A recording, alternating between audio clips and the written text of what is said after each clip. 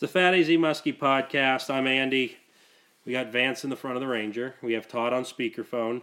And I'll just hit the plugs real quick. FatAZMuskie.com, Fat AZ Muskie products on Facebook. And we have Todd Young, friend him on Facebook, MCFishingGuides.com, and Muddy Creek Fishing Guides on Facebook. And Fat AZ Muskie products is also on Instagram. Vance is looking at that right now. And Todd is playing on his computer. I'm trying to shut it off. I didn't go to my garage today because it's like 12 degrees out there. It's actually February weather. Yeah. It's like winter finally came.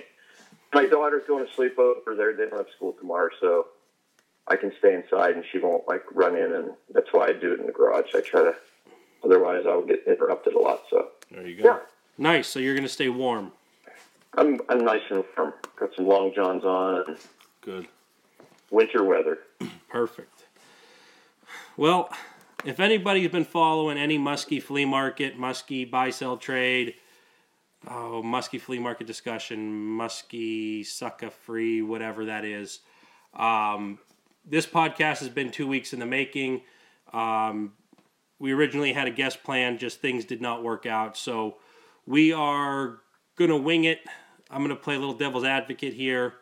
And we're going to be hitting on more than just a boga grip. Like I said, we had to restructure some stuff.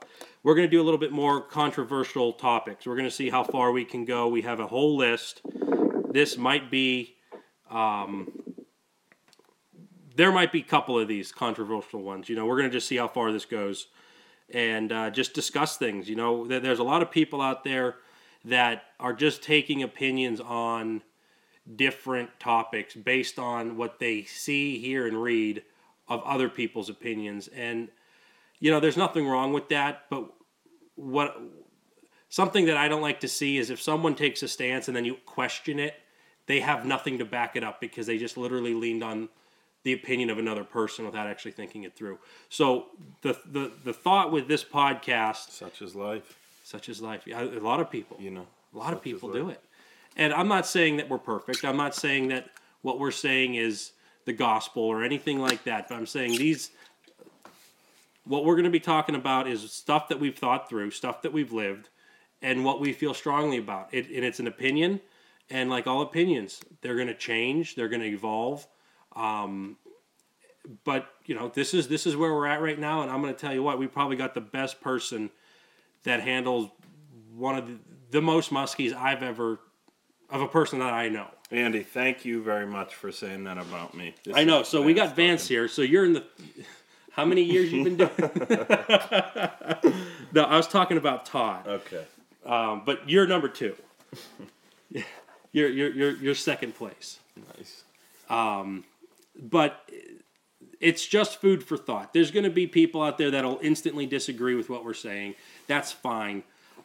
We have no problem with anybody's opinion, really. But if I like to, when someone comes up to me and they say, I don't agree with your opinion, I'll say, well, that's fine. This is why I feel this way. And I can at least back up why I feel that way. And if it's a good discussion and exchange of ideas, someone will say, well, I still don't agree, but I can see where you're coming from. To me, that's learning from each other, is the open mind, the free-flowing exchange of ideas, and just thinking about something, not just saying, well, I'm doing this because so-and-so had this opinion, I'm taking it. It's really easy to take that road. We're just going to highlight some of the things why we feel this way about a certain topic. And we have a ton of topics here, but the number one we're going to talk about is the boga grip. And, there's just some clarifications on this that need to be made. So I guess I could keep droning on and on. Anyways, enjoy this. Think about it. Don't come in with a prejudice. This is just a basic discussion, exchange of ideas. So let's start off. Todd, do you want to give any credentials or anything to kind of back up, anything that we're going to be saying from here? You were how old when you caught your first muskie? Yeah, I was like 8 years old. So 47 or 8, 1977. So I would have been about 8, yeah. Okay. Yeah, and I like the way Andy brought that in. I mean, there's a lot of guys out there who've caught a lot more fish than I have. There's a lot of guys that handle a lot more fish than I do. But I also as we get into this, this has been a passion of mine since I was a little kid. I grew up doing this. The last thing you're wanting to do is harm any of these fish. I mean, nowadays. But, going back to the beginning, we used very small lures, bass type stuff, bass type rods and reels. A lot of stuff had single hooks. And we would bring them up to land a fish. I mean, it was like you either were going to kill the fish because it was legal, or you were a little one, you were just going to grab it behind the head and, take the hook out with a pair of pliers, use a net, whatever. The other way we started handling a lot was with a gaff hook. You would slide the gaff up under the lower jaw and, pick it up that way. That way you didn't have to deal with a net, putting a fish in the net. They didn't have all these fin-proof, hook-proof nets back then. It was a nylon net. It was a pain in the you-know-what. So, when it was one you weren't going to try to keep. What was it that knotted, that really thin? The way we did it, They still have those. What was it, that knotted material where it's like knotted nylon that? Yeah. Okay. Yeah, that's the only net that we knew about. You talk about being hard on a fish. It's like put them in that. So, I mean, obviously, if we knew the fish wasn't a legal fish, we weren't going to keep it. Then the goal was just to get it off and get it back in the water. You either picked it up or you did it, or you sometimes there's not an option to pick it up behind the head or under the gill plate if there's a lure laying right there, which that happens now still to this day. But, I remember that, we used to use that gaff, and I was accustomed to using it. We had a little gaff. It wasn't much bigger than a hook, and I would slip it under there in the little soft, the little soft spot between her tongue and her jaw. And you'd pick it up, and you would cut the hooks or do whatever, and then you would release the fish. Gaffs were outlawed up in the state of New York when I started fishing there, which would have been in that same time period. So I don't know how long they've been outlawed, but you weren't allowed to use gaff hooks up there. And I would go to New York and we would catch a fish, and I didn't want to net it because I knew I didn't want to keep the fish. And you're sitting there looking at the fish, and I felt lost. I didn't know what to do because my release technique was not in play anymore. I couldn't use my gaff to hold the fish while I was trying to cut hooks out. Now, what was the advantage of the gaff? What would you get the fish? The gaff would be the same thing as what we're doing with the bogey grip, only they could jump off the gaff, and plus you definitely put a hole in them there. If you didn't place the gaff right, you could cause a lot of damage. Believe me, I haven't used the gaff in years, and I would never use one again. But the advantage was when you get the fish in by the boat, being able to put that, place the gaff under the jaw, under his jaw, and poke it through. Now his mouth is open to get the hooks cut out, pulled out, however you're going to do it. And, rather than having a fish swimming around that you don't want to put in the net. And, once you get them hooked, now the next big process is trying to get them unhooked. We spend the whole time trying to catch these things, and we instantly just jump into the thought of, okay, now I got to get it off and we got to get it back in the water. That's the fishing mentality. That's my fishing mentality. That's what all the muskie fishermen are doing nowadays. And it's great. It's important, but the tools have evolved through the years. Yeah. Okay. So for those, I have a feeling there's going to be a lot of first-time listeners on this podcast. Now, for those who don't know, Todd is owner-operator of Muddy Creek Fishing Guides. On average, over the last 5 years, how many people have you taken out a year? Yeah, we're doing, on average, 75 trips a year. In the last 5 years, I fished about 100 days a year. Okay. Now, you probably don't have the numbers because I'm hitting you cold on this. How many first muskies have people caught while fishing with you? last year, the last couple years or whatever, generalize. Yeah, in the last few years, a couple hundred. I mean, we probably had somewhere in the neighborhood of 75 to 100 guys catch the first muskie. Guys, women, children catch the first muskie they've ever caught on trips with me just last season. Yeah. So, I do deal with a lot of the first-time people, but this is, I handle fish the same way usually. Obviously, I do a lot of water releasing if I don't have clients. I mean, when I have clients, you got to get these fish in. People want to get a picture. That's their right. That's what I'm doing. So I do have to handle the fish a little bit. I mean, I've gone on trips to Canada where we've caught 50 fish, and I never even netted one fish. I mean, we bring them in. I will pick them with the boga, take the hooks out. If it's a good one, every once in a while you get a good one that we want to get a picture of. And, we bring it on board and do it that way. I mean, my net, there were years when when I wasn't on, when I'm not on guiding trips, there's a lot of times the net, I don't even take it when I go by myself. I'd rather just handle if I'm fishing alone, I would rather just deal with the fish. Why would I want to put the thing in the net? Now I got to deal with the net and the rod and the fish. It's easier for me just to bring the fish in, grab the fish with the boat grip, do my cutting, do my unhooking, and release the fish that way. But the boga is controversial. I mean, we're going to be going over a lot of stuff that I deem or we deem as controversial stuff that we've picked up on over the years. And as Andy said, these are opinions. A lot of these opinions that I have formed, I feel strongly about because I've been through this stuff. I don't have really opinions on stuff that I've never done.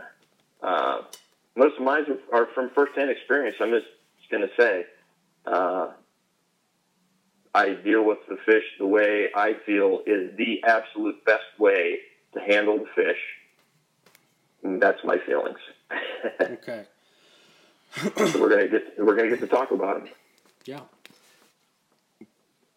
Oh, okay. Vance was giving me a look. I want to just touch base on what exactly happens when you're fishing, period, because there's a lot of controversy, and I think we did a good bit of an intro for Todd. He's got many muskies, and he has hardware to back it up if people were into all that stuff. I mean, he has... If they need credentials. Trophies, you guys can look them up. PMTT championships. Yeah, all that stuff. Him and Wiley. When you fish for... We can now touch base on controversial topics, which basically happens as soon as you put a bait on the end of your line. I take it one step. As soon as you say you're going muskie fishing. As soon as you're going muskie fishing. There is, just to name a couple, okay, so I put a bait on. There's controversy with the way it's rigged. If you're live bait fishing, the way the hook's on the live bait. All that stuff. Yeah, every aspect is scrutinized. Okay, so then you hook a fish. Say I'm casting for a fish. I catch it on whatever. I catch it on a raptor. I catch it on a bucktail, something like that. Okay, the fish is coming in. There is controversy in every aspect of this. Are you playing out the fish for too long? Are you tiring the fish? From when it comes into the side of the boat. Okay, you're going to put it in the net now. What style is your net? What kind of net do you have? Are you using a net? Are you using a cradle? Okay. Once it's in the net and you do the work on it, what tools do you use? From the net, how do you get it out of the water? Do you lift it up parallel to the water line? Or or is there some type of vertical hold before you pick it up and hold it? How long do you have it out of the water? How are you holding it? How far away from your body is it? There is controversy in every step. Somebody will find something to look at and raise an eye to. How long did you spend with a fish next to the boat? Were you holding its tail? Were you shoving it off? Were you giving it the old heave-ho? Sometimes when people Yeah. are even talking about, or when you're releasing a fish, and you're holding its tail, are you rubbing the natural oils off of this? If you pull it out and you measure it, are you measuring it in the water? Are you measuring it on a bump board? Is the bump board healthy for a fish? Is it healthy? Yeah. You know, Yep. is Are you pinching the tail? I have guys. I've had guys, recently saying I don't fish with lures that have 3 trebles on them. Okay. You had the road troller this summer. I mean, yeah. I had I a only use single bait. I only use single hook lures. Okay. okay, yeah. Okay. Just as Van said, bump boards. Oh my gosh, I've got into major arguments with people, not arguments, but discussions with people over bump board. I don't care what your bump board's made out of. You take a fish and you take the time to lay it down on anything, you're removing some slime. If it touches your clothes, you're removing some slime. If you touch the fish, you're removing some slime. The bear hug hold that you see all those big Canadian, that thing's right on your body. Yep. Is that rubbing slime off? Well, I wouldn't hold it like that. This all that stuff. If you're even back to the bump board, if you're measuring the fish in the water, well, if you put that, we measured it in the water. Well, that's really not accurate enough for me to believe that's a 50-incher then, because there's a lot of slack in that line there. Yeah. You took a girth on the fish. Well, you just rubbed a bunch of tape all over its body. Yeah. There's controversy in every. There can be. There's potential. If you put it on to where enough eyes see it, it doesn't matter if you catch the next world record. It's going to be scrutinized by a group of people. Now, that group of people might not be the same group of people if you claim something's 50 inches and it's not. The groups change. It's what you put your chips into, what you feel. And, it's crazy because I'm going to swing this right back. I want to get back to the boga. We're 17 minutes into this, and I feel we need to first attack that because that's what everyone's saying. But I lost my train of thought. But anyways, it's okay because there's so much controversy. There's so many eyes. What happened this past 2 weeks? I got so much crap on Facebook. It was fun. It's a little bit exciting. But just for the fact that a tool, just a simple fact that you got a tool, can polarize a group.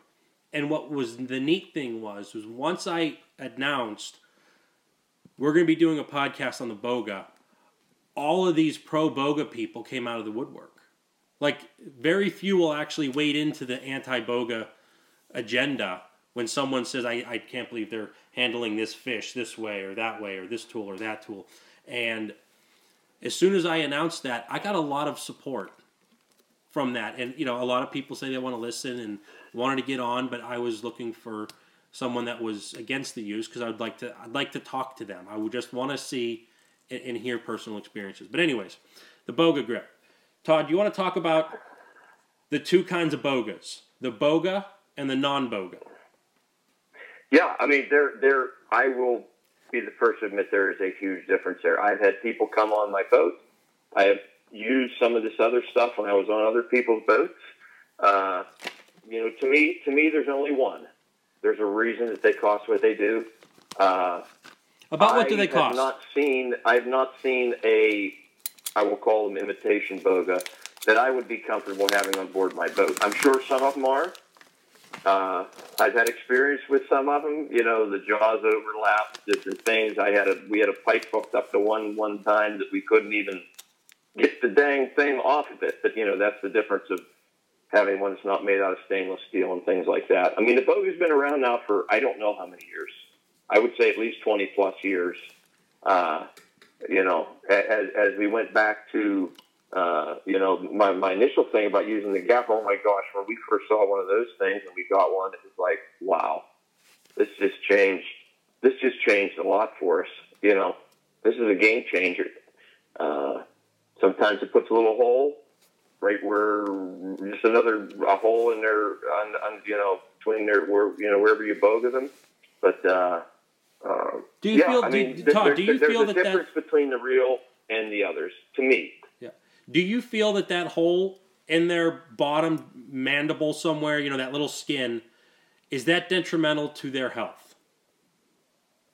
I can't tell you how many times we've caught a fish that we caught not all that long before, and I was like, well, I'll just boga them where we bogaed them last week.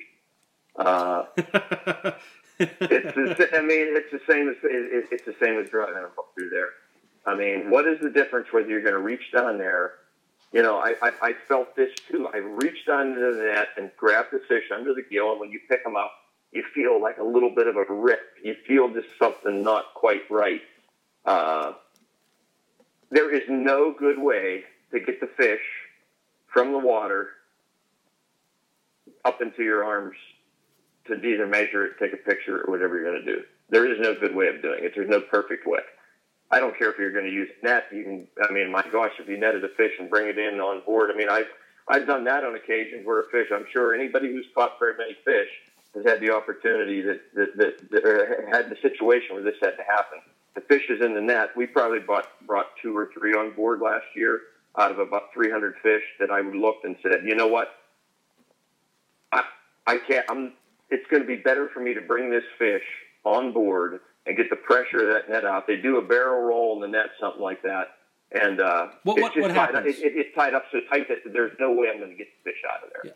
Yeah. Now, Todd, what happens? These fish do a barrel roll, and what makes it a mess? What makes it a mess is their upper mandible wrapped around their face with an 8-inch lure where they have one hook in their mouth and the other 2 are tangled into the net. I mean, I've taken my knife and shot my net apart before to try to save a fish. You can only do that so many times. There's a bunch of holes in my net that I tie together with my tiger braid. But, it can be a disaster. I mean, a lot of people that a lot of the people that get into discussions about this, will say things to me like, well, I got 25 fish last year and, I didn't have a problem. When you start talking to them, I'll tell you, I know this firsthand. There's a lot of the people in the muskie world that are catching a lot of fish. And I'm saying even a lot more than we are with Muddy Creek. They might not be making it very, a lot of these people came out of the woodwork when you said about getting someone on to do an anti-boga thing. There's a lot of people that use them that just aren't saying that they use them. They're closet boga users. Yes, there's a ton of them. Or they just I know them. care. I know a lot of people in the sport. I know a lot of people in the industry. They might not admit it, but they feel the same way that I do, especially when you're dealing with clients. But I do with our clients. I don't say that because of clients. Like I said, if I go fishing by myself, there's a lot of times I don't even take the boga or to take the net. We go to Canada, we'll catch 50 fish and not even net one up. We use that. I feel that is a much safer on me and much safer on the fish and much easier for the both of us, myself and the fish, to deal with the fish that way. Now, do I grab a 35 or 40 pound fish and hold it from the boga and let it dangle all around? Absolutely not. The first thing we do when we boga the fish is I will boga the fish to get its head out of the water a little bit so I can work on it to get it unhooked, whether I'm going to pull a hook that's sticking in the side of their head or I cut a ton of hooks. Andy, you've seen my box of hooks. I probably have $300 of hooks on board, one for every size of everything. I have bolt cutters. It's snap, snap, snap. I can fix hooks. It does not take me long to put new hooks on a lure. But I have to be able to get at those hooks. And you feel... I know you use a draw spreader, Andy. I've never used one in my life. I've never done that because I haven't had the necessary. I've never seen it necessary because I've always used, either boga or the gaff years ago, and which opens their mouth a little bit so you can get at that stuff. Mm-hmm. Or sometimes if the fish is in the water and he's on the end of your lure, if you feel like you can pop a hook out with just your pliers, you do that. Yeah. It's not like Yes. it's not like Yeah. it's not like fish. Okay, fish on, get the boga Yeah. immediately. Yeah. You assess the situation. Exactly. If it's a bad a hook job, Yeah. then you go for it. Maybe. You Yeah. know, it I use the net. I use the net all the time now because I'm with clients, and I could care less whether I bring another 42-inch fish on board for myself. But if it's a client, this is a very nice fish for them. They paid me to take them fishing. They want to get a picture with their muskie because they might be 70 years old and they've never caught one. So I got to get that fish on board. So yes, I do. I put them in the net.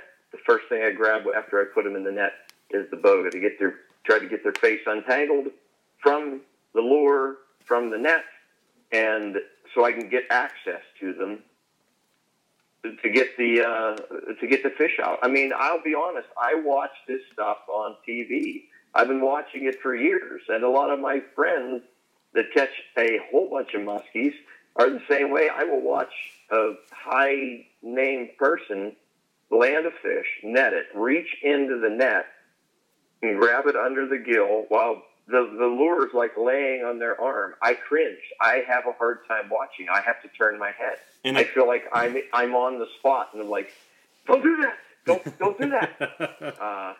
I mean, that's my feelings. I've been hooked up 4 times. My main goal is that it does not happen again. I've always done my own surgeries. We've cut them out in the boat, cut the hook, got it out of my hand, whatever. But my main goal is for that not to happen again. And when I got to get down in there and to grab a fish where the bait is laying along my hand, if you do that enough, and I tell these, I've told guys flat out that tell me that they've caught 15 last year and they didn't do it. I'll tell them, call me, if you're getting 15 a year, call me in 30, 40 years and let me know what your hands look like. Or if you've changed your release technique. That's So my thoughts there. to kind of, I guess, get this into a little package here is that you brought up the jaw spreaders. I still carry a pair of jaw spreaders with me because There's a lot of guys use them. I don't use them every time, but there are times where they're really handy.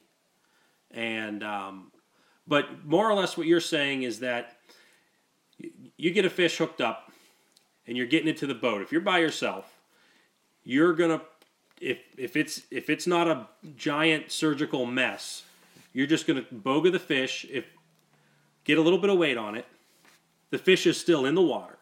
Its head's out of the water. Or is its gills out of the water? maybe. Yeah, it has to be in my boat. I mean, I have to lift them up out a little bit. I fish out of I guess it's not a big boat, but it's got a little higher sides. I mean, it's a Lund fisherman. It's got.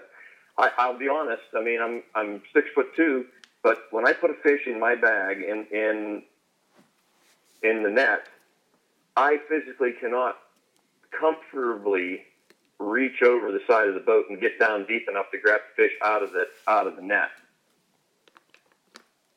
under the gill plate. Mm-hmm.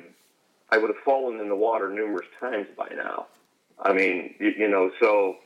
It's just out of reach. For you to touch the water is not an easy task, but it's doable. It's doable, yeah. But it's standing almost on your tiptoes to reach down there and do it. And I've had people tell me that I should get a smaller boat. No. I tell them they should get a bigger boat. Yeah. It's an opinion. Yeah. So, I've heard a lot of things over the past, as long as I've been doing the internet stuff. But recently, one thing that comes up quite a bit was if you can't handle these fish like this, like X or Y or Z, you shouldn't be doing it. I guess, should it be taken one step further in that if you can't touch the water in your boat comfortably, you should not be fishing for muskie? Where's the limit on what? Try. I just bought 2 boats in the past year. Try testing that out before you leave the showroom. Those salesmen will really let you do that. Well, I want to buy this boat, but let me go and hook a couple fish and see if it's low enough to the water. See if I can Yes. I can grab it. I know a lot of, I mean, it just comes down to the fact there's a lot of people that, will, How much everybody's got to freeboard have are you their own working way to deal with the fish. I feel that I am doing the best possible thing, not for me, not for the internet, not for anybody to argue with me. I feel I'm doing it the best way to safely handle the fish for myself, my clients, and the fish, everybody. Mm-hmm. I feel like it's the safest way to deal with them, and fortunately or unfortunately, the boga is a major part. If I would lose that tool in my boat, I am lost when I go somewhere and I don't have my boga. But that's my routine, and everybody's got to get their routine. A lot of people have routines that were taught to them. I'm teaching people. I've taught a lot of people about how to handle the fish, and I've taken guys from the fisheries out. I've taken wildlife biologists from the U.S. Fish and Wildlife Agency out, and done my thing. And at the end, they were like, "Wow, that was quick! I can't believe how easy that looked." But I also know I wouldn't want to do it myself without all these tools you have on board. I feel that I'm doing it safest, best way for the fish. Some people probably don't agree. Yeah. That's the way the sport's going to be. So, okay. Fish is next to your boat. You're reaching down. You're hitting it with the boga. You're putting a little bit of weight on it. Its head might be out of the water a little, but its body is still in the water. You're either going to reach down, shake the hooks with some pliers, because you control the fish with the boga. The fish isn't going to turn. It's not going to flip-flop. Well, it can flip-flop, but the difference between... It can spin. It can do the gator roll, but you taught me that trick. Actually, you didn't teach me. You just told me, and then I learned. When I first got my boga, and I'd boga a fish, I was very polite with the fish, in that I would just put it on its lip so it couldn't swim away, and I'm bank yanking. So I'm like kneeling down in the mud, and I kind of like have the boga there. I found with light tension, that fish would just roll and roll and roll and roll. Mm-hmm. And all of a sudden, I'd have a musky yo-yo. Mm-hmm. And, I get the bait out of its mouth, and generally I'd just take the snap off, and then it's lightly pulling the line, and the fish is unrolling. But what you told me to do is put a little bit of pressure on it, and that doesn't stop it, but it stops a lot of it. Yeah, I mean, they can still roll. I mean, it happens to me all the time where the fish starts rolling, the boga spins very, very freely. And, we've had thousands of fish on the boga, just in my boat. Mm-hmm. And there's lots of times where, the biggest thing is, oh, Christ. Now the line is wrapped around my arm 8 times because the fish did a couple of these spins. But it did not harm the fish. If that was in the net, what would have happened? Let's take it a step further, and I'll play the other side. Okay, so the fish is in the net. Okay. And you're going to use your hand instead of this boga. Mm-hmm. You're going to have control over that fish for it to not spin. Okay. For there to be not potential for it to spin. If you can hold on. I have a friend dislocated. I mean, he's got his finger dislocated. And it's if you can hold on to that fish. Exactly. It's not pleasant. Mm-hmm. No. And your arm doesn't get sucked into the net. So with barrel rolling, and now you're pinned with the fish, with the lure in your, because every forearm, every release, they're not alike. Mm. No, they're not alike. Every single one is different. Mm-hmm. However, so you hook it with the boga, all right. Boga's on the fish. Yeah, boga's on the fish. It's in the net, or maybe it's in the water. You lift up a little bit. That head's out of the water. The gills are out of the water. That tension comes off of those hooks, and you can access them more freely in that way. You can do the same thing with your hand. However, with the boga, they're in that vertical hold right there for a minute, and their head's out of the water. They have some I weight, don't- not all the weight. Right. Yep. At that point, I think it's really similar to gilling it with your hand. Mm-hmm. Outside of with your hand, you have that control of the fish's head. Mm-hmm.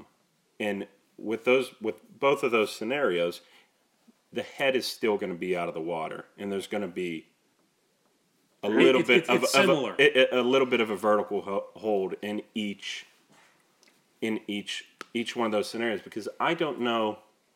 In a perfect world, you catch the fish, it comes in quick, it's not tired, it stays in the water.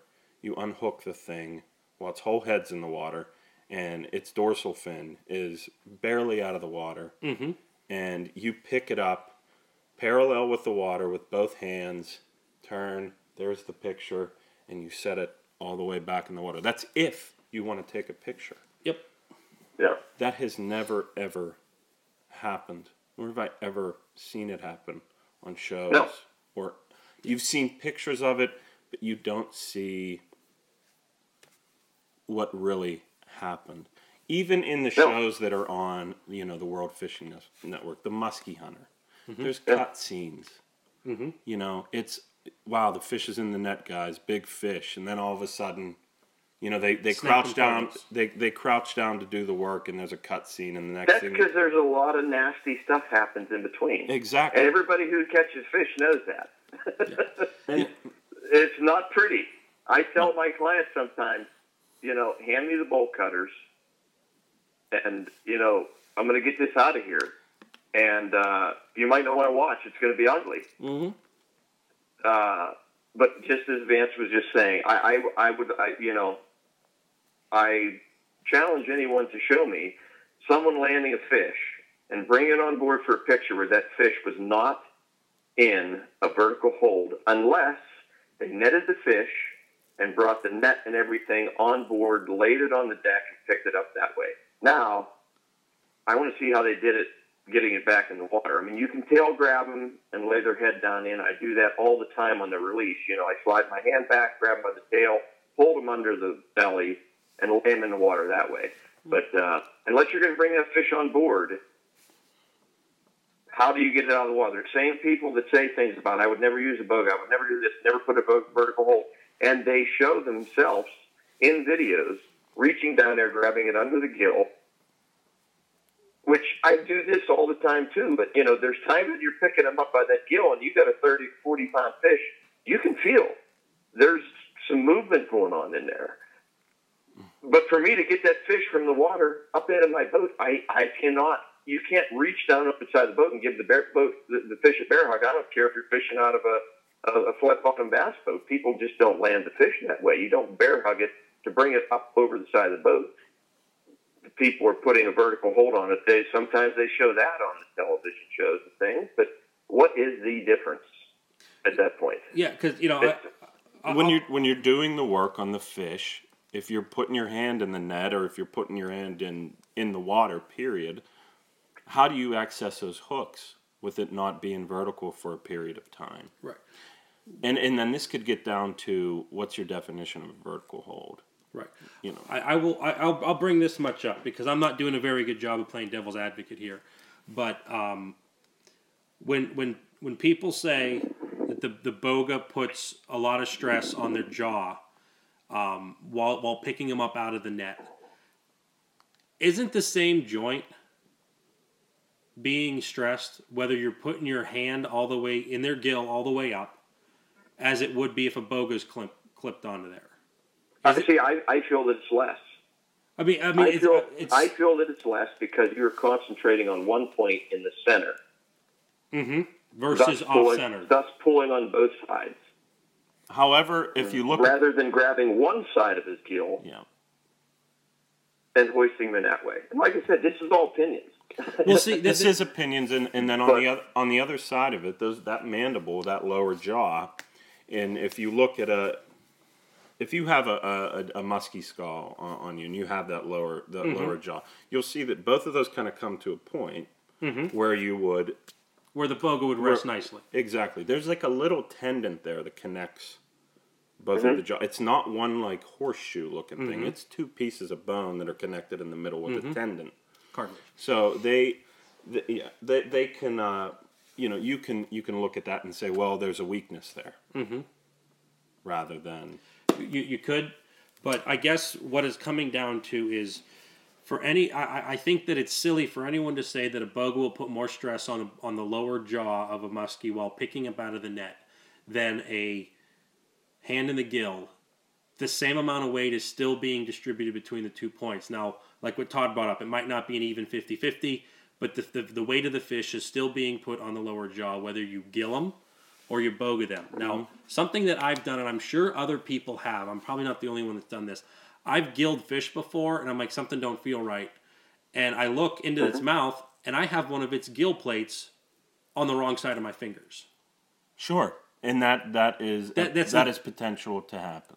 And I'm not saying that no one should pick up that way, because you're silly. There's only so many ways you can pick up a muskie. If you could use a gaff, you could just jam it in the side of it and heave hoe it in. Yeah.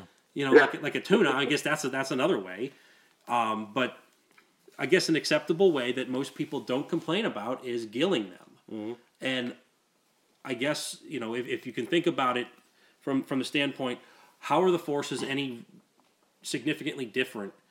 To say one way is better than the other, boga versus the hand. To me, That's my thinking right there. It's a wash. So lifting them into the boat, it's a blood sport already.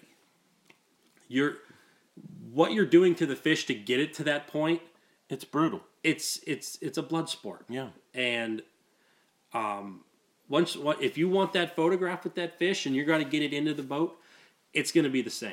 Now, how much, I'm going to use another example with the fish in the net. So, Todd, you net a fish, and at that point, you have a couple options. You can hook a boga up to it and work on it with its head controlled, or you can be like me most of the time. I have a boga, but I haven't dealt with as many fish as Todd to where it's not the first tool I reach for. I have other tools I reach for first, one of which I'm going to bring up later, which I kind of like it. I don't think you're against it, Todd. That Baker Hook out. Oh my goodness. Yeah. It's something that I deal with a lot of fish alone, and it has a long reach. But anyways, while that fish is in the net, I will sometimes chase that dumb thing around my net for minutes. The last time I went out when I got those 3 fish by myself, that big one, it was giving me the merry-go-round in my net. And you have to dig through it. I have to dig through it.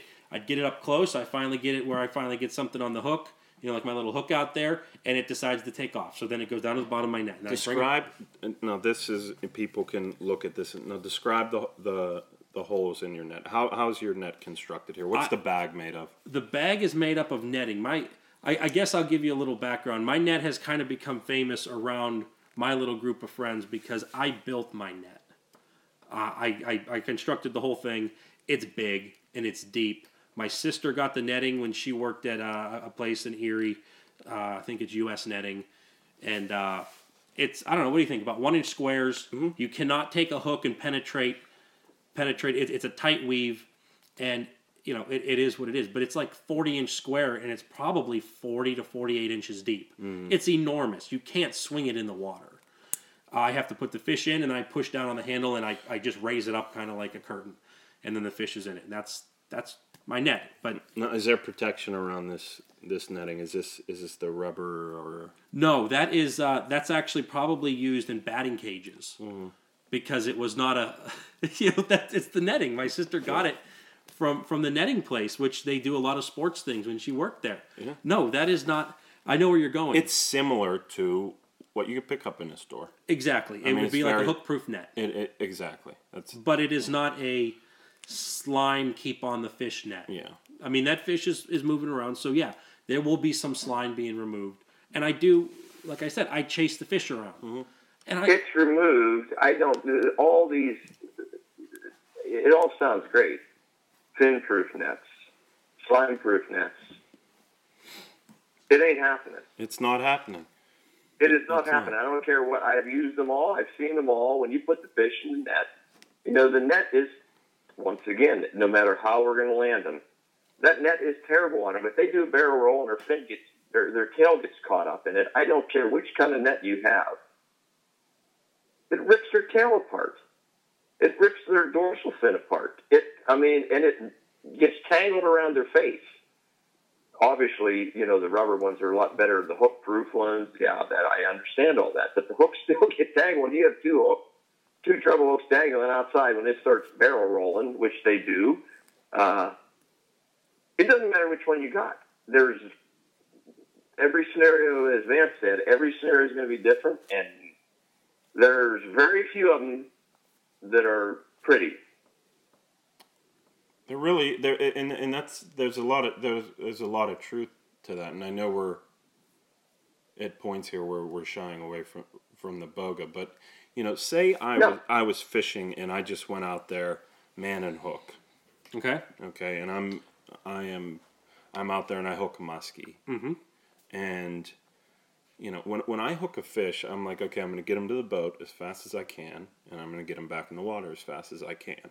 I'm going to do that. I would say that's probably 98% of muskie fishermen want to do. When I would be, the only way that I would feel comfortable getting that fish to where it is in a relaxed state and in a tired state, for me to keep it in the water and do work in it just right next to the boat. No boga, no net. No, for me to stick my hand in there and do that work is I would have to play that fish out until it is exhausted. For me to feel like, okay, I'm now going to do a water release. It's justifiable for me to put my hand down there to release it. Exactly, because when these fish come in, I mean, the fight. It happens at the boat side. Mm-hmm. They start making their runs at the boat, and that insane stuff happens at the boat. I mean, they're jumping, they're going crazy, they're diving, and then, you know, I would have to play that thing out for, you know, you hear those mythical stories. It took me an hour to land this fish.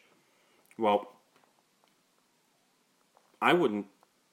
Is that healthy for it? Is that healthy? Yeah. Healthy for the fish? Where this you know book release is going to happen. Yeah, where it's like release. This textbook release where I'm going to now, you know, do the work on the fish without any of these tools, which is all to promote safety for the fish. Mm-hmm.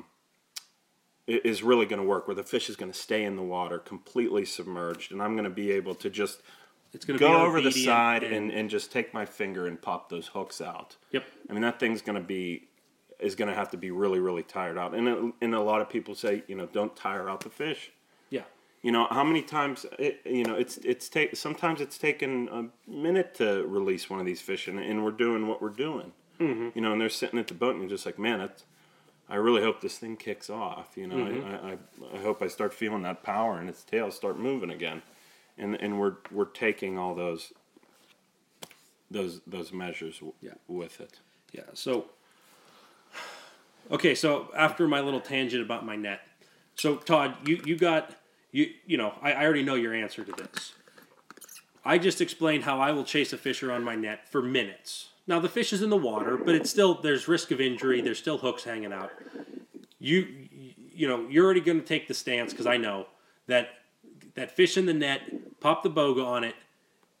You control the fish now. It's not going to, you know, it can still do what it wants to do. It can still roll, but you got some control over it. You're going to be able to work on it, cut the hooks, get the bait out of there, and then you probably already have decided whether it's going to go just lower the net and let it swim away, or pull it up on deck for a photograph, a measurement, or what have you. That is. I can't see I'm having a hard time when people say, when you broach the subject on any social media or website or something like that say all they do is harm. When you do it, how many times a year? A lot. Yeah, I feel that it's it's quicker, simpler, and safer And it's for probably, myself it's and ethical. the fish. That's my feelings. You know, if the fish pops off in the net, like you know, which that happens all the time. You net the fish, does a little roll, the fish is off. Now the fish is down there swimming in the net. I have the boga in my hand, and I'm like, "Come on, open your mouth. Come on, just give me a little bit of opening here." It's easier for me to slip that thing into its jaw and release the boga, and one swift thing, boom, it's up, and I got it in my other hand. That is way easier, and if you haven't tried it, maybe you should look into it. I've done it both ways many, many times. That is going to be way quicker. I mean, Andy, do you agree? When you go fishing with me, it's a pretty smooth routine. This is something that I'm going to say I've seen it happen before. When fishing with Todd, you are so quick to release those fish. You know, those water releases. There's times you hook up with another fish while that fish is you catch a fish, you unhook it, you let it go, it's starting to swim away. You hook up with another fish before that fish powers off into the deep. It's still kind of doing the taxiing down the runway. Yeah, I've seen it. You know, and you've told me stories where you've had it to where you've had 3 fish, bang, bang, bang, and there's muskies swimming slowly away from your boat. Mm-hmm. Those are fish I didn't bring on to net or anything, but I was fishing with my friend Donnie up in Canada. You know, we got a fish, got it in. It was a upper 30s. Reached down, released it. It was sort of just swimming there, and we got another one, got it in. The other one was just swimming off the top. I never even brought him in or did anything. I bogaed him, unhooked it, and da-da-da. And he was like, "Oh my gosh, there's the third one." He's like, "We have 3 fish. There's 3 fish here right now." Obviously, I mean that's the extreme scenario, but I mean, I think Vance and Andy, both you guys have sort of. I mean, you've seen the way that we're handling the fish. You guys have gone with other guys. I take many people out that have been with many other guides. And at the end of the day, they're like, dude, the way you're handling those fish is, you should have seen what we did with this guy, or you should have seen what happened with this guy. I have bad situations too, believe me. They're not all, but I feel like what we're doing is, there's no good way. I feel that we are doing the absolute best release method that you can do. And as I said before, the boga is a very, very, very, very, very big part of that. Yeah. So I'd like to get to at least another topic. We're at 53 minutes into this.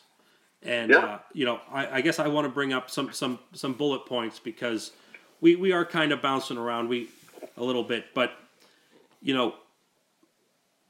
several people have said if used correctly, it's a tool. I mean, I even said it. If used correctly, it's very helpful. But even people say it's still not a thing on my boat. That's fine. They get it. Yeah. Those people get it that, yes, it's a tool and there's some advantages. But a lot of people I don't think realize, the ones that put up the blinders, to say, I'm hoping that with some of the examples that we've talked about, people will be able to sit back and say, you know what? I remember that story that Vance told, or Todd or Andy told. I do that. I chase that muskie around the net. Mm.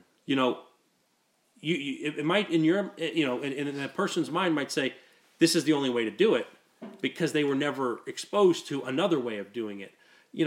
I'm telling, I chase a fish around a net. Yeah, that's doing, is it going to kill the fish? Probably not. But you are taking away from its health. Mm-hmm. Yeah.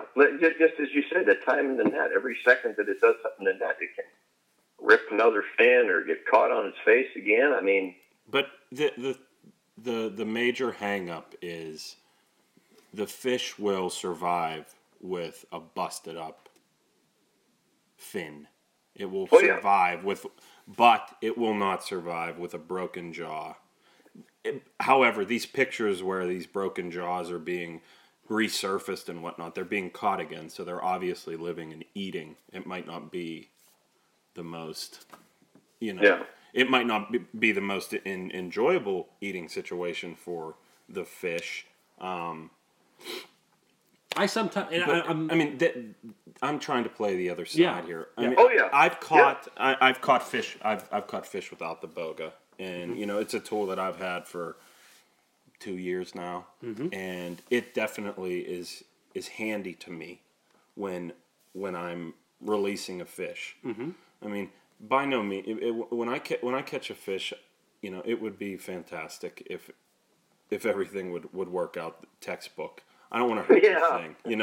I would. Wouldn't it? Yeah. It would be fantastic, but yeah, I feel that I'm doing everything to get that fish back in the water safely. And I've been on the other side where I'm digging in the net, and it's caught up everywhere. And I take my pliers and I got it with a glove on, which is awkward. And then I'm taking my pliers and it's jammed up in the net, and I'm trying to open the jaw up, and I got my pliers on the one thing, and I'm jamming it. I'm trying to get it loose. you're squeezing then- as hard as you can on those pliers. And I'm they're like, flexing. okay, it can't come out now. So then I reach back and I grab my cutters. Okay, and I'm still gilling the thing, and I cut the thing and I'm pushing it through, and then I go to move it away, and there's another hook there, and there is just a plethora of scenarios that could happen there.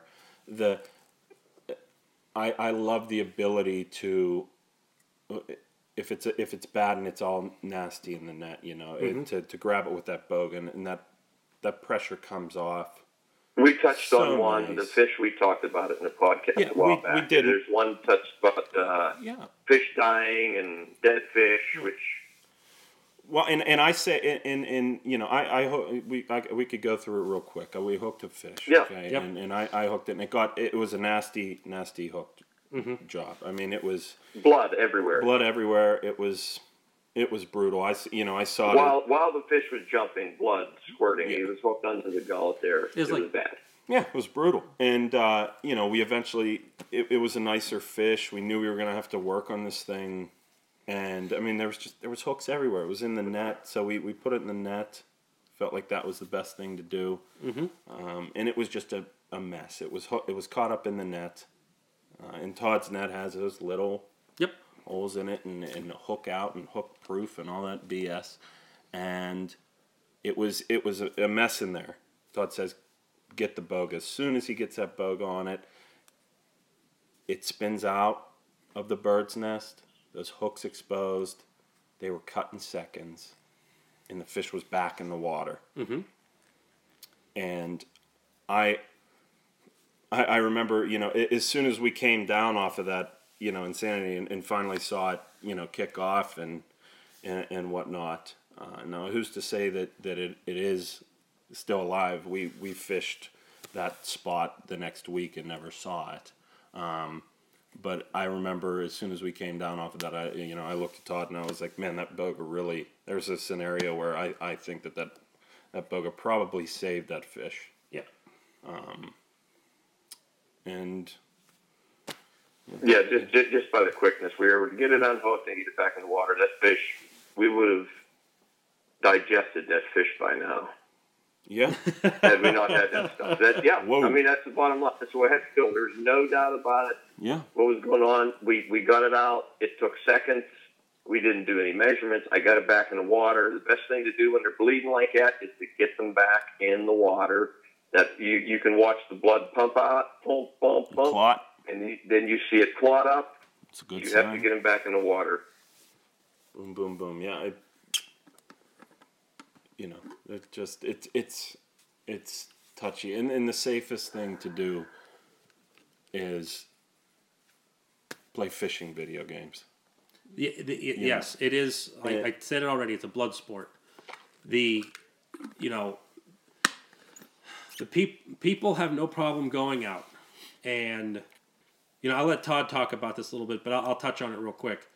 And drag a bait at 5 miles an hour, or burn a bucktail as fast as they can. The fish hits it with all its steam, and then you, as hard as you can, you set the hook. sometimes not once, twice, 3 times. And it's thrashing. It probably really doesn't know what's going on. It just wants to resist.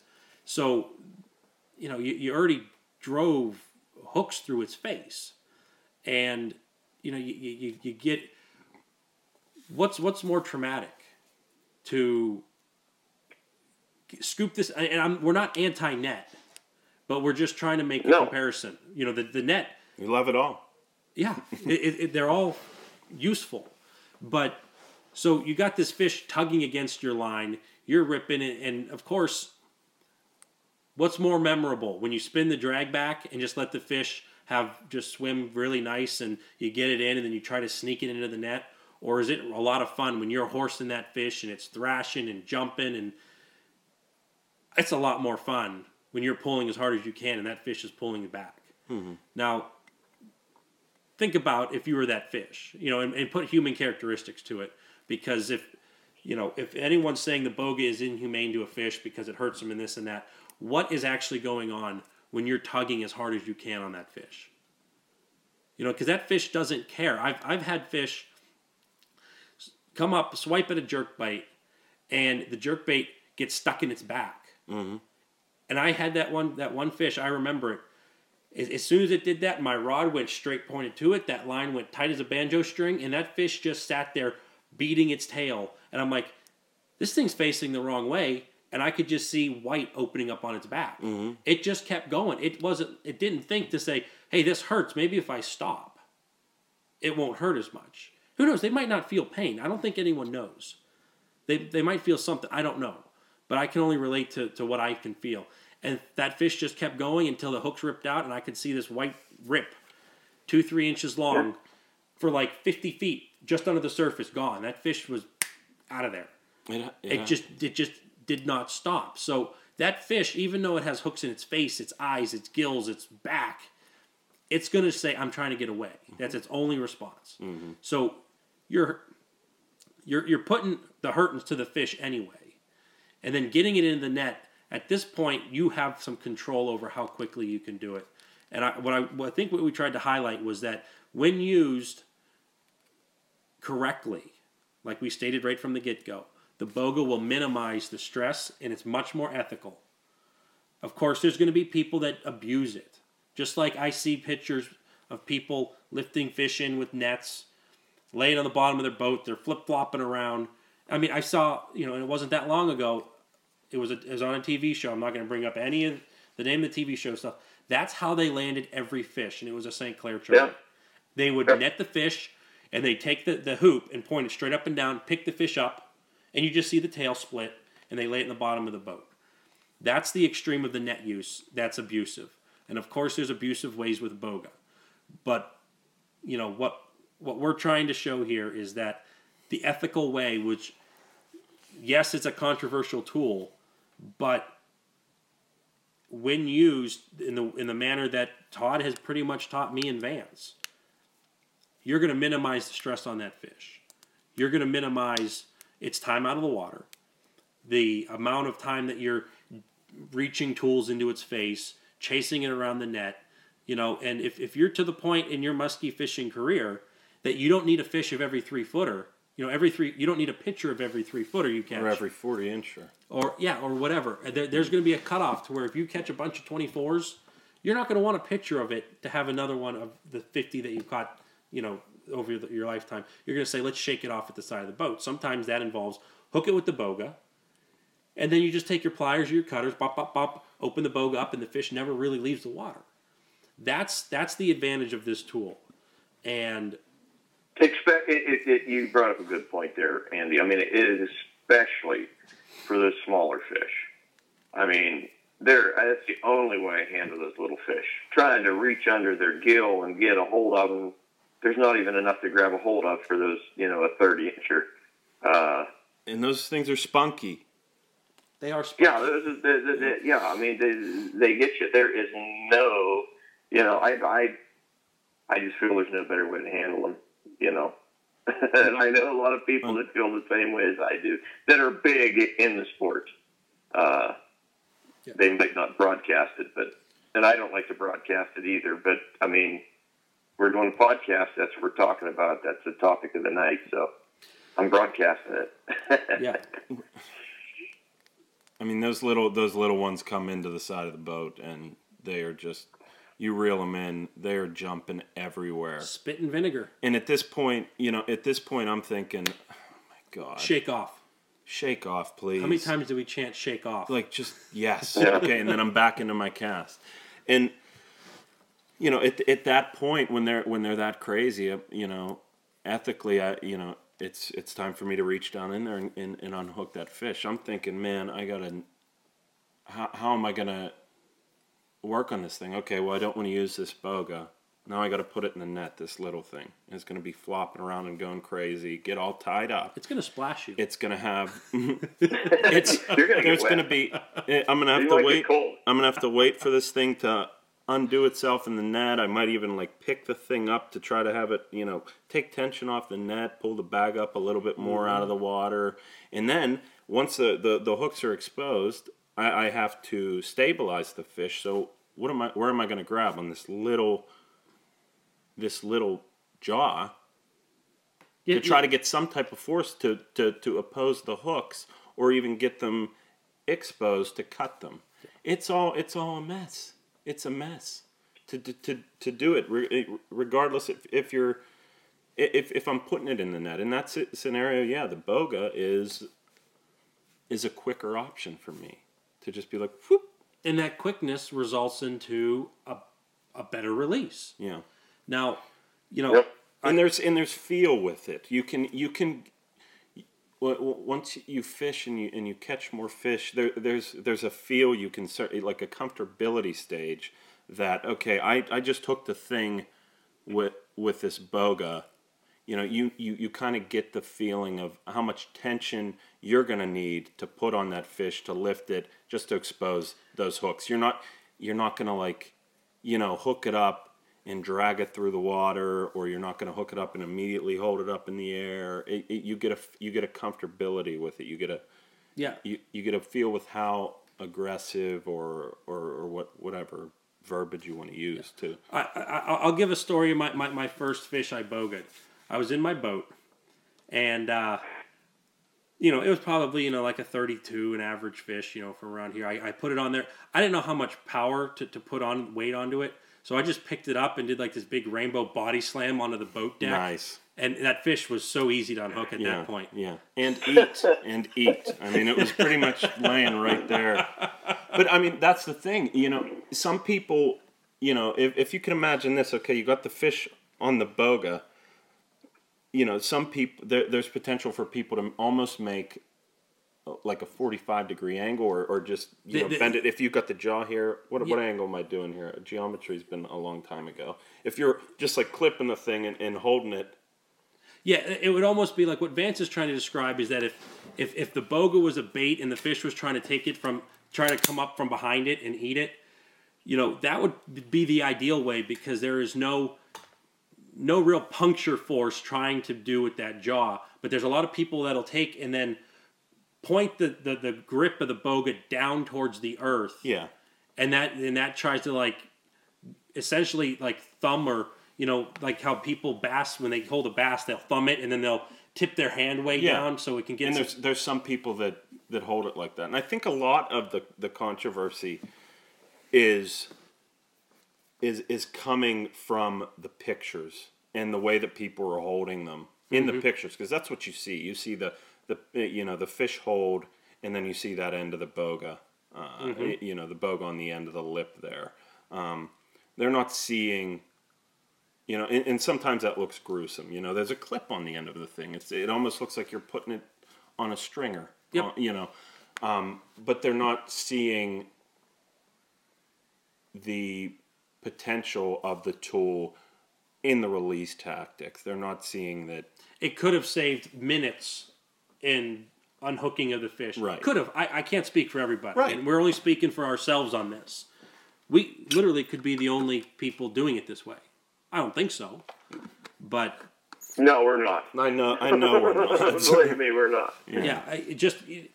but okay, we've kind of, I think the people understand how the iboga can be used to an advantage. Now, I want to bring up some point like Todd brought up earlier, and many people brought up.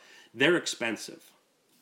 And the thing that I want to hit with being that it's expensive is that, Vance, you're holding the big unit right there. This unit, that's the 60-pound unit. This is the 60-pound. It comes with a scale on it. This one will run anywhere from $250 to like $270. Okay, so you got $250 in the smaller one, Todd. Do you know how much those are? $130. I don't know. I've looked it up. It used to be $100. They're about like $130, and that's the 30-pound one. And there's even a tinier one than that. Okay. I mean, so you're looking at. I have the 30-pound version, which the only reason why we call the 30-pound is there's a built-in scale that's in the handle, and the 60 pounds the big one, the 30-pound. I have the 30-pound, and so you're going to be about, let's just say, $130 into it. I have both in my boat, and if I lose one, I will order the next one. Whichever one I lose, I will order it the next day. Okay. Probably right from the boat. You'll probably on the Amazon app. Yeah. That's how much I rely on those things. I mean, I think we've gotten into it a good deal. We didn't have the antis. I don't know who those people are, other than it's like you're not just supposed to do that. I don't know who they are. I know they're out there. I will say, when you're handing these things, I hand them off to 90-year-old guys sometimes and 6-year-old kids, and I feel comfortable handing the fish. And when I say hold the boga and hold them right under the middle of the belly, and I hand it to the person, I can take their photo, and they can get a picture with their 38 or 40 or whatever, however big it is. And a lot of people talk about not using the boga and giving the bear hug. Believe me, I've done this too. You hand those fish to someone. I've never had the boga. This is thousands of fish. I've never had the boga come off. I've never had anybody drop one on the deck.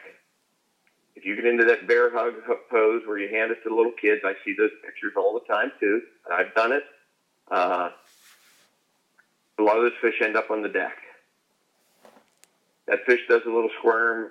The people are not going to hold on to that fish doing the bear hug pose. I'm telling you firsthand, they are not going to do it. So especially when you're dealing with, with these new people, stuff like that, that's what to do. And the other topic that I wanted to touch that you guys brought up was the broken jaw thing. They're posting these pictures of these broken jawed fish, and I think a lot of those are coming from these lip gripper things, and the off-brand that we talked about. Off-brand, just some of those things. They have these things that are just like vice grips. You can hold the fish. When you put that, I've seen this happen too. I've seen people lock that, not in my boat, but seen people lock it on there and try to get a hold of the fish. And when that thing twists in the net, something's going to give. You take a nylon net, and you take everything. What gives is that fish's face. I broke one jaw with a boga. And it was a human's. Yeah, no, it was at the bar. It was for safety at the boat ramp. I can tell you the day. I mean, I can remember the fish. It was a casting fish caught by a friend of mine that hardly ever cast. And I don't know if it had a week. It was about a 40-incher. I put the boga on it, picked it up, and the boga popped off. And I was like, what just happened? How did that thing come off there? And, put the boga back in, gripped it again, the boga came off. The jaw was split. I don't even know if I did it. But that's one out of many thousand.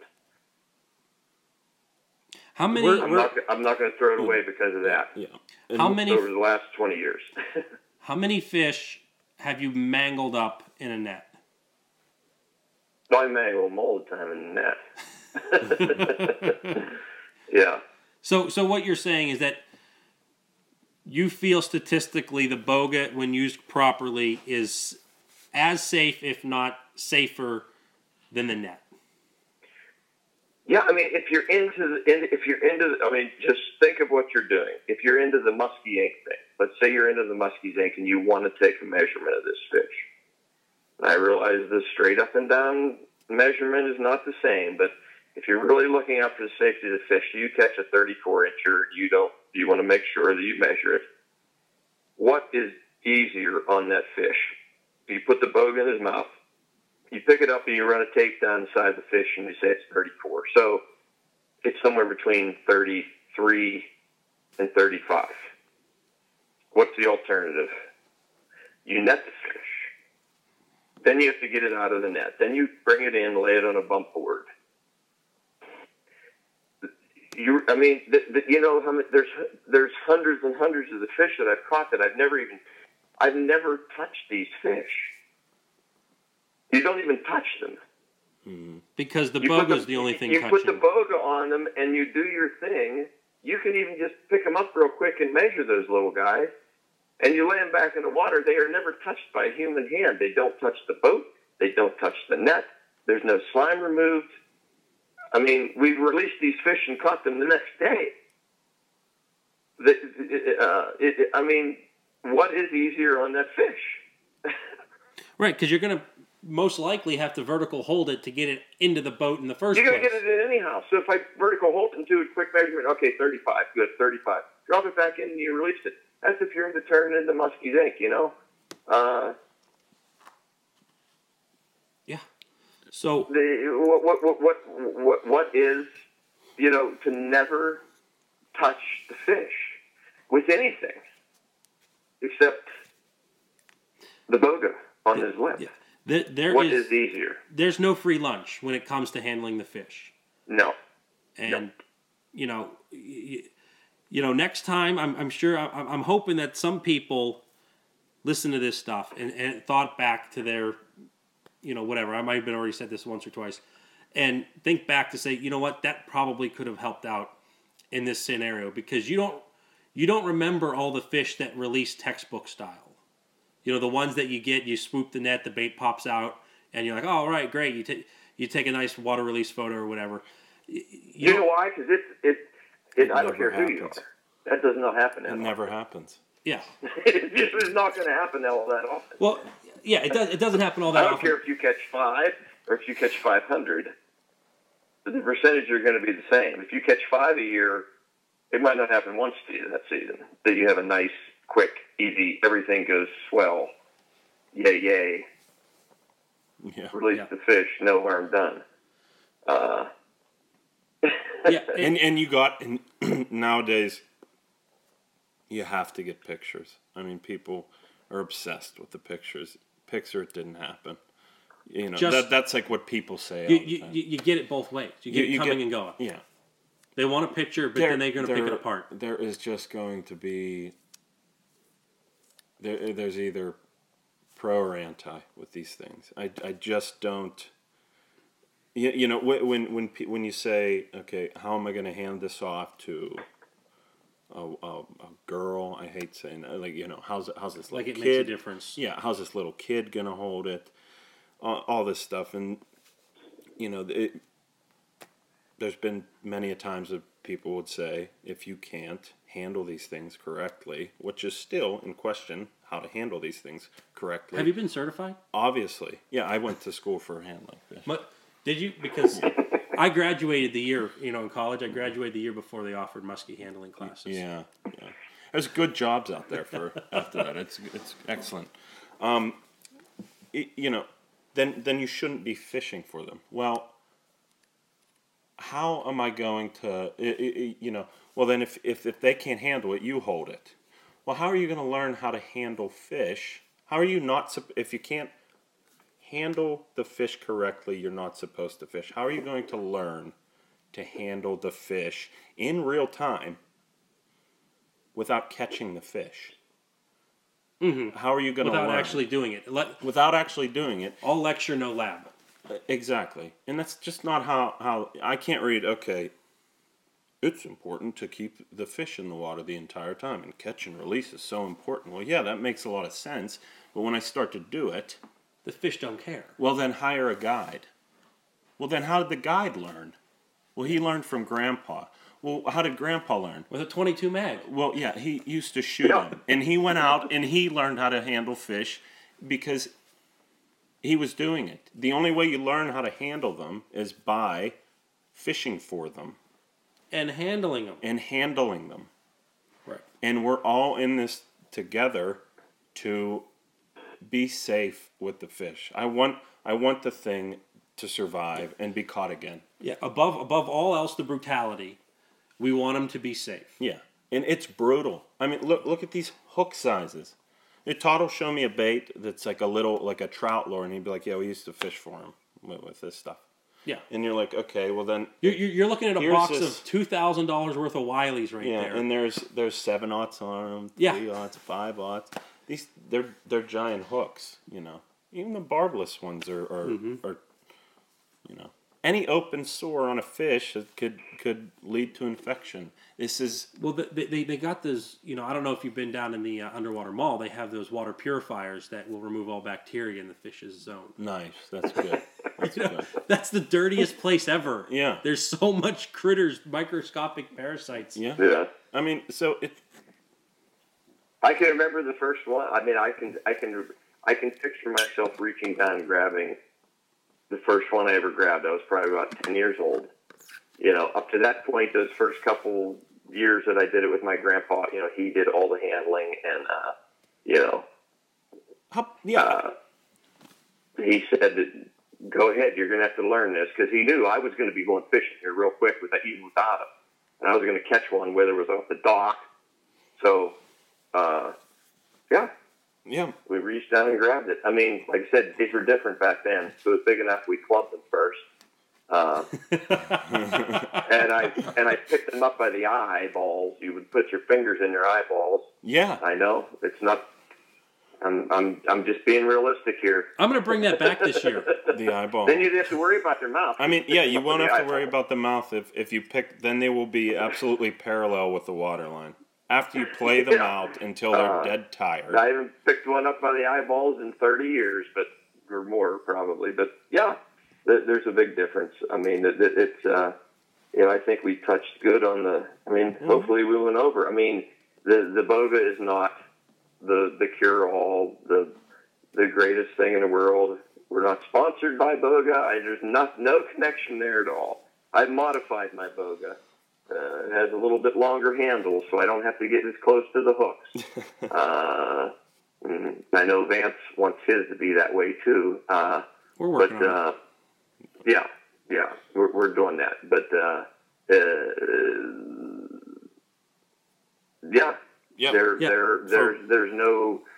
there's no great way. But I feel from the bottom of my heart, with all sincerity, I make my living doing this, that I am doing it the safest, fastest way for myself and the fish. And Clients. as I've already said it twice, the boga is a big part of that. Yeah. And just so people know, this is coming from a person. Like he already said, he makes his living. You've done that tagging in Canada. You've done float stocking in local lakes. You've raised money to feed these little baby muskies, minnows. It's my life. Muskies are my life. Making baits with Andy, with Fat Izzy, that's the last thing I want to do. I also can go back to reality to what we used to do, and I'm not an extremist here either.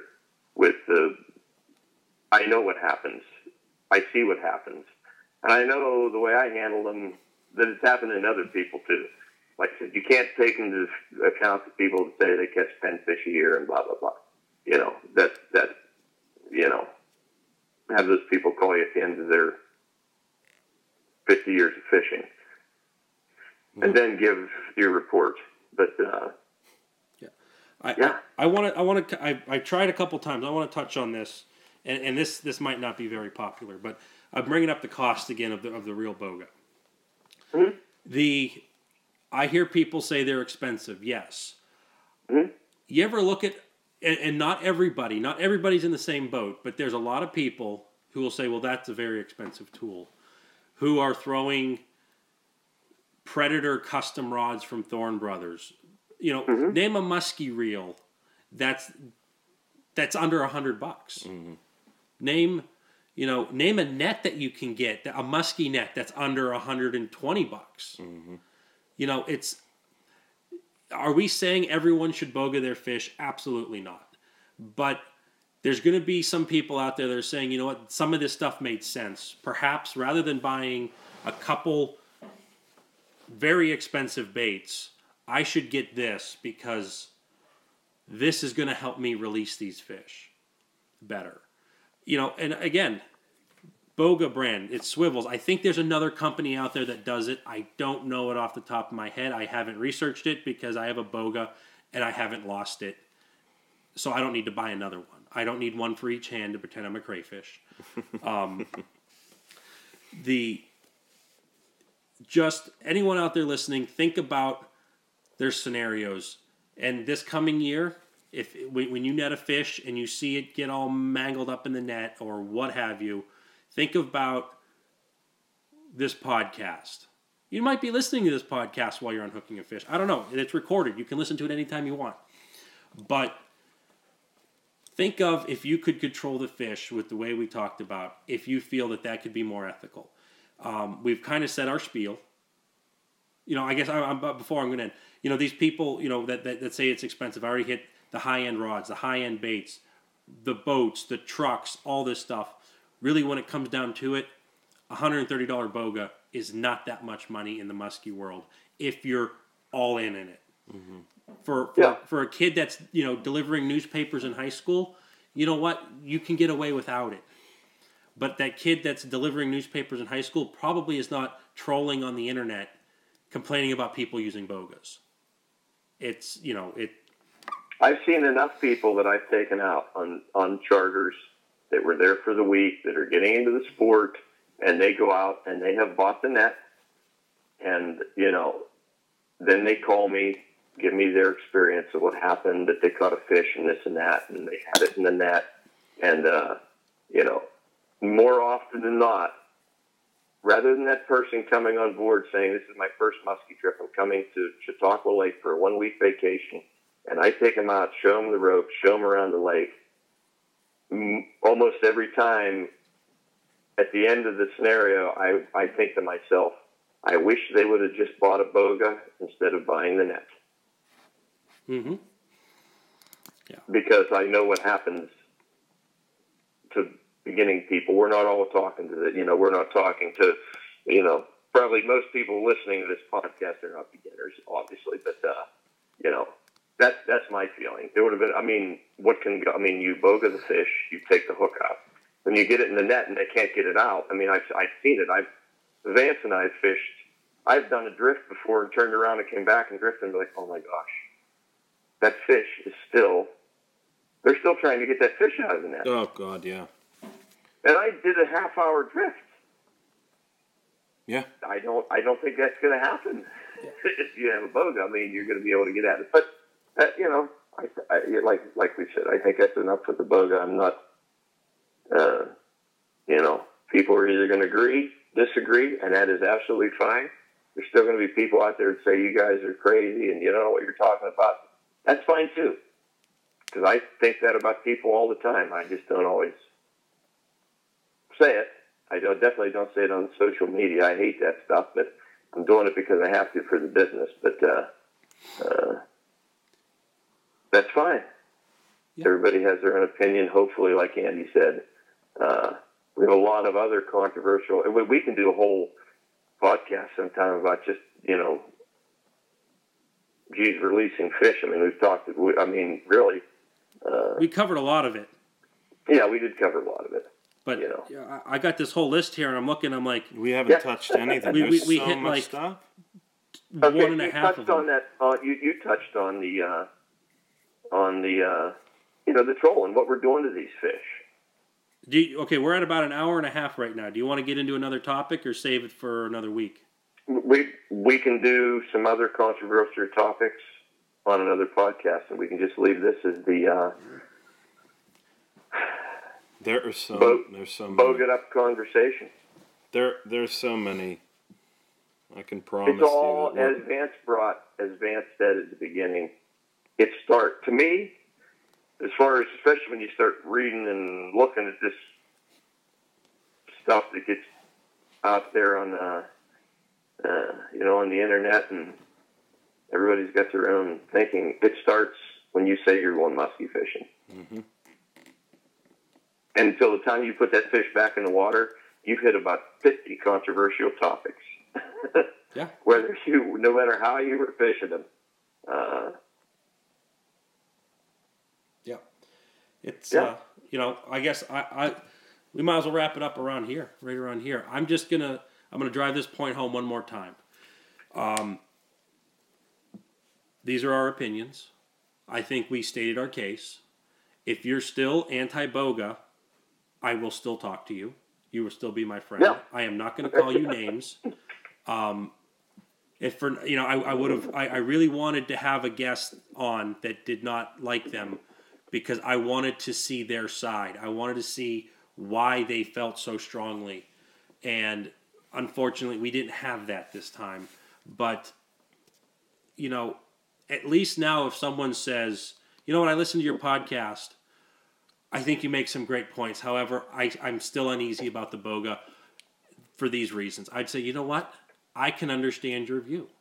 But you truly can. And it's not a snide remark. It's not. Because I understand it. We all understand it. There's potential there. Mm-hmm. There's potential to break a jaw. But I feel like that I've reached a comfortability with it that You're willing to accept those risks? I'm willing to accept that risk, and I really think it's the best way for me to get that fish back in the water as quick as possible, if I'm even taking a picture of it or, doing work on it. Yeah. So I guess now, if anyone listens, they say, listen, you made a lot of great points. My opinion's changed a little bit. Great. Everyone that's listening to this who actually listens to it, not just hears what we said and just gets all bent out of shape and puts on the blinders and just wants to refute everything.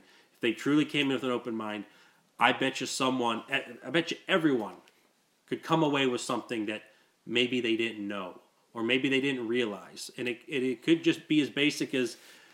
You have to be rational, though. You have to be able to deal with reason and thought. You have to be that type of person. Exactly. Even if you just think about it. I mean, I know there's a lot of people out there that are like, I don't use a BOGA because they're not good. That's their reasoning. We're not, which I understand that. Like I said, I've had clients in my boat that went with other people and said, man, I was going to get one of those, and such a person said I shouldn't get them. I said, what happened when you caught your fish? He reached down there with a pair of channel locks and was shaking the fish. In the net. And it's like, what? Yeah. You did what? I don't shake the fish. I don't rip, we cut hooks. We do this, well, geez, how are you going to put a new hook on there? And, I bring out my... Yeah, there was never any thought into that this person said they're bad, so then that the person that was watching this automatically assumed what they were doing was good, not knowing why, but that's it. And it goes down, all you need is a big net with some rubber holes, and if you can't gill them, then you shouldn't be doing it. That's the radical side. Mm-hmm. You need to be able to see some type of reason in both sides, and I certainly do. Mm-hmm. But I also take the stances. I'm fishing for these things. It's going to be violent. There will be blood. It's going to happen. Yeah, and this is hard. This is hard for me to do. Bring up numbers. I don't like to. I don't like to boast about things. I don't like to get. But there are things that I get worked up about, but I would rather just let that stuff pass. But you could do a legitimate your fishing career could be a study. Yeah, it could be it could a senior thesis. Your Todd's fishing career up to this point could be factual almost. The only thing that I didn't get. I mean, I was I was not back in the days when guys were pulling them up. I never saw my grandpa or anybody or heard of anybody bring them up to the boat and shoot them with a handgun or a shotgun. I mean, that happened a little pre my time. I'm not that old, but I have seen evolutions. Who knows what in the world's going to happen in the next in the next times? But I mean, I like I said, we've come a long way from like it's legal, and I grab the billy club filled with lead and bash it over the head. That's the way. Yeah. That's what you did. Okay, this is going to be it. I know the next ethical way of handling these fish, and it's not going to be with a boga. It's not going to be with a net. It's not going to be with a cradle or gaff.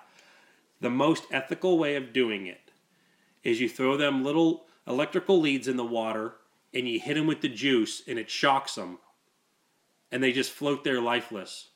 Oh gosh, I would love to have one of those hooked up on the front of my boat. And guess what? You unhook the fish while it's just kind of sitting there in Yeah. shock. I'd love to have one just for some of those big gas fallows you see. Oh gosh, Oh, yeah. you just stun them, boom.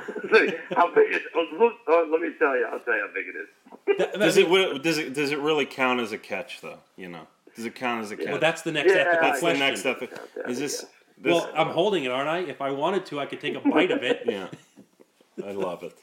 But that, picture having like a net hoop that had no net, and you just get that hoop close to the fish, and you just hit it. 9-volt battery, boom.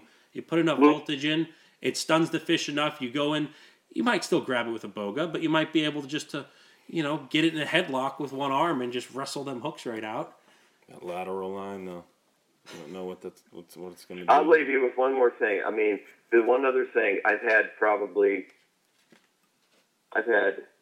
3 people get absolutely. I didn't have anybody get hooked, but I've had 3 different people get crushed, annihilated by a fish,